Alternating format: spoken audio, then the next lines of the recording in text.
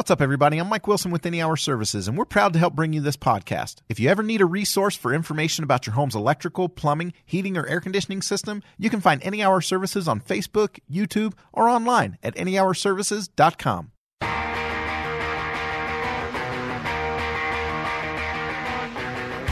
Welcome back to the JMac News Show. Glad to have you with us today. I'm Jason Perry, the director of the Hinckley Institute of Politics. I'm filling in for Jay.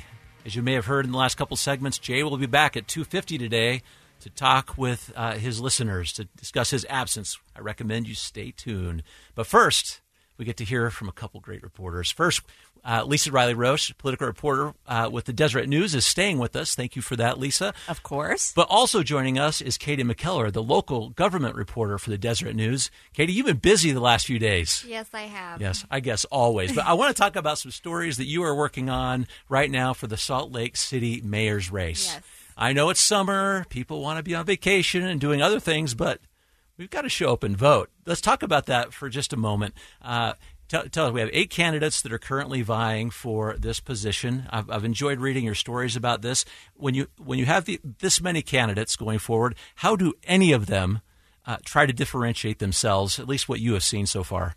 Right, it's tough. 8 candidates, crowded race. A lot of the issues, a lot of the candidates are very similar on their stances on issues like the inland port and environment and air quality. Those are the kind of like the highlighted issues in this race so far.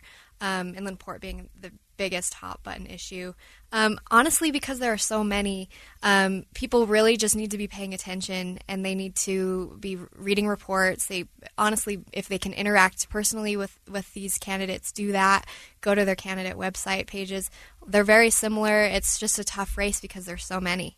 Yeah, that's true. And their positions on issues seem to be exceptionally close to each other. They are, yeah. And there are some differences. Some of the likely front runners like Escamilla and Jim DeBacchus, I mean, they kind of stand more on, they emphasize partnering with state leaders, having a good relationship with the state. Others, like David Garbett, kind of has taken a stronger stance against the inland port. Others saying we'd only support a zero-emissions port. It's just kind of across the gamut. And some of the lesser-known candidates, like maybe Rainer Huck or Richard Goldberger, don't support the lawsuit at all. And Rainer Huck says, I think the port should be in state control, and Goldberger says we shouldn't even have that. We should have some kind of hub instead. So it's just across the board. One of the interesting things that I've been hearing from the candidates is sort of this emerging trend, and it is this. You understand our policies, or at least you think we're all very similar, but it comes down to execution. Right. How are we going to do in this role? So that's really what I'm starting to see. And how are they starting to position themselves as you talk to each one of these candidates? How are they starting to position themselves? I mean, some of the things, what's really telling is campaign finance and who's able to kind of on the ground go door to door or raise a lot of money. There's the biggest fundraiser there is David Ibarra. He's really brought in a lot more cash than a lot of the candidates since the campaigning has started. But others like Escamilla, Jim DeBacchus has kind of got the most individual donations. So it's just kind of on the ground, and what they're able to accomplish there is what will turn up at the polls or at the August primary. That's true. It's been interesting to see everyone kind of just showing who has the biggest pile of cash as evidence of support. But Lisa, if you don't mind, one thing that you and I have talked about in the past with these elections is how important endorsements are. You know, sometimes elected officials think, I'm just going to shake enough hands. But at some point, what you need is a popular figure to say, I support this person. They can do it. Talk about that for just a minute, how important it is and why these candidates are starting to get those endorsements.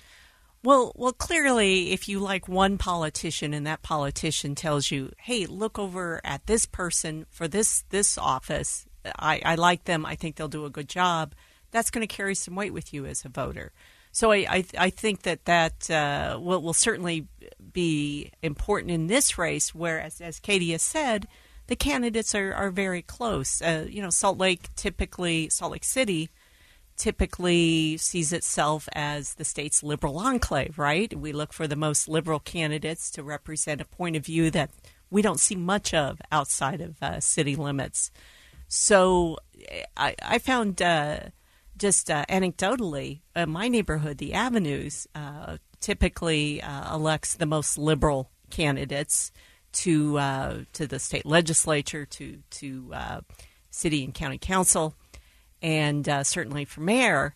But I've noticed just driving around that there are lots of different candidate signs, that no one has emerged as that liberal front runner that everyone will band behind.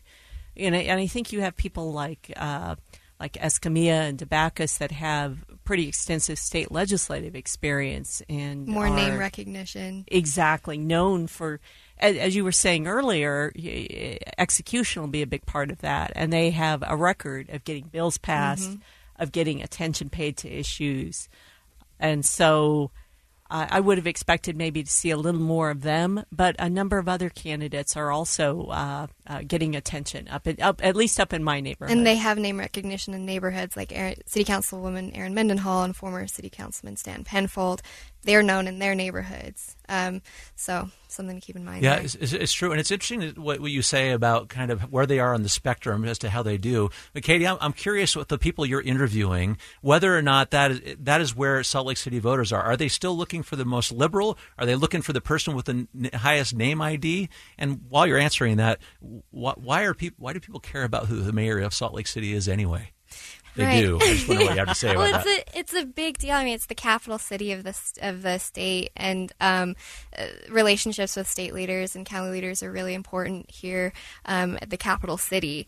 And it's tough to say which way people are leaning and who they'll throw their support behind. But I mean, Alliance for a Better Utah, they did a poll that showed maybe that likely front runner is Debacus. This was, again, a poll back in June. Things can change quickly. But margin of error was really narrow on other candidates, so it's hard to say who else could be a likely front runner.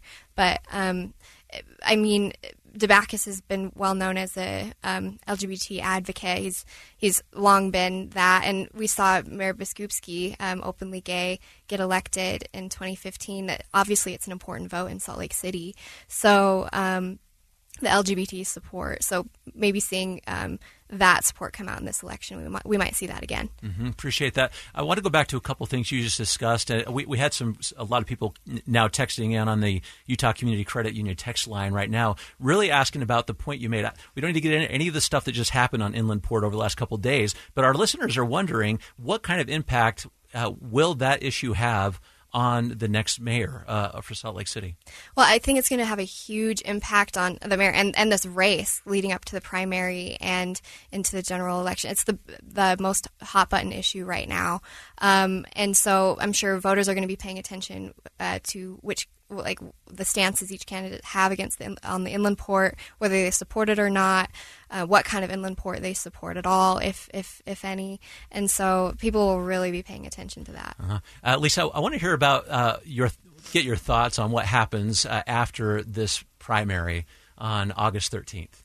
All right, so you have oftentimes you have two big races. You have your positioning as you're trying to get to the primary, and you have how the race changes after. Describe what you think is going to happen after we get those two final candidates. Well, remember, this is an open seat. The incumbent, Jackie Biskupski, chose not to run. So you have a lot of people coming forward to get in the race maybe that might not have done it otherwise, might not have run against an incumbent. But after a primary, what you see is kind of a coalescing of the remaining candidates behind one or the other. And that may go a long way, going back to what you were asking about endorsements, that may go a long way to deciding who's ultimately going to win in November. Whoever ends up maybe getting the most endorsements from the people that trail a little further down the list, right? Mm-hmm. Yeah. Well, this is really great analysis. We're going to know those two candidates very soon. I know we'll be talking to both of you again about that. So thank you for your great insights today. We appreciate that.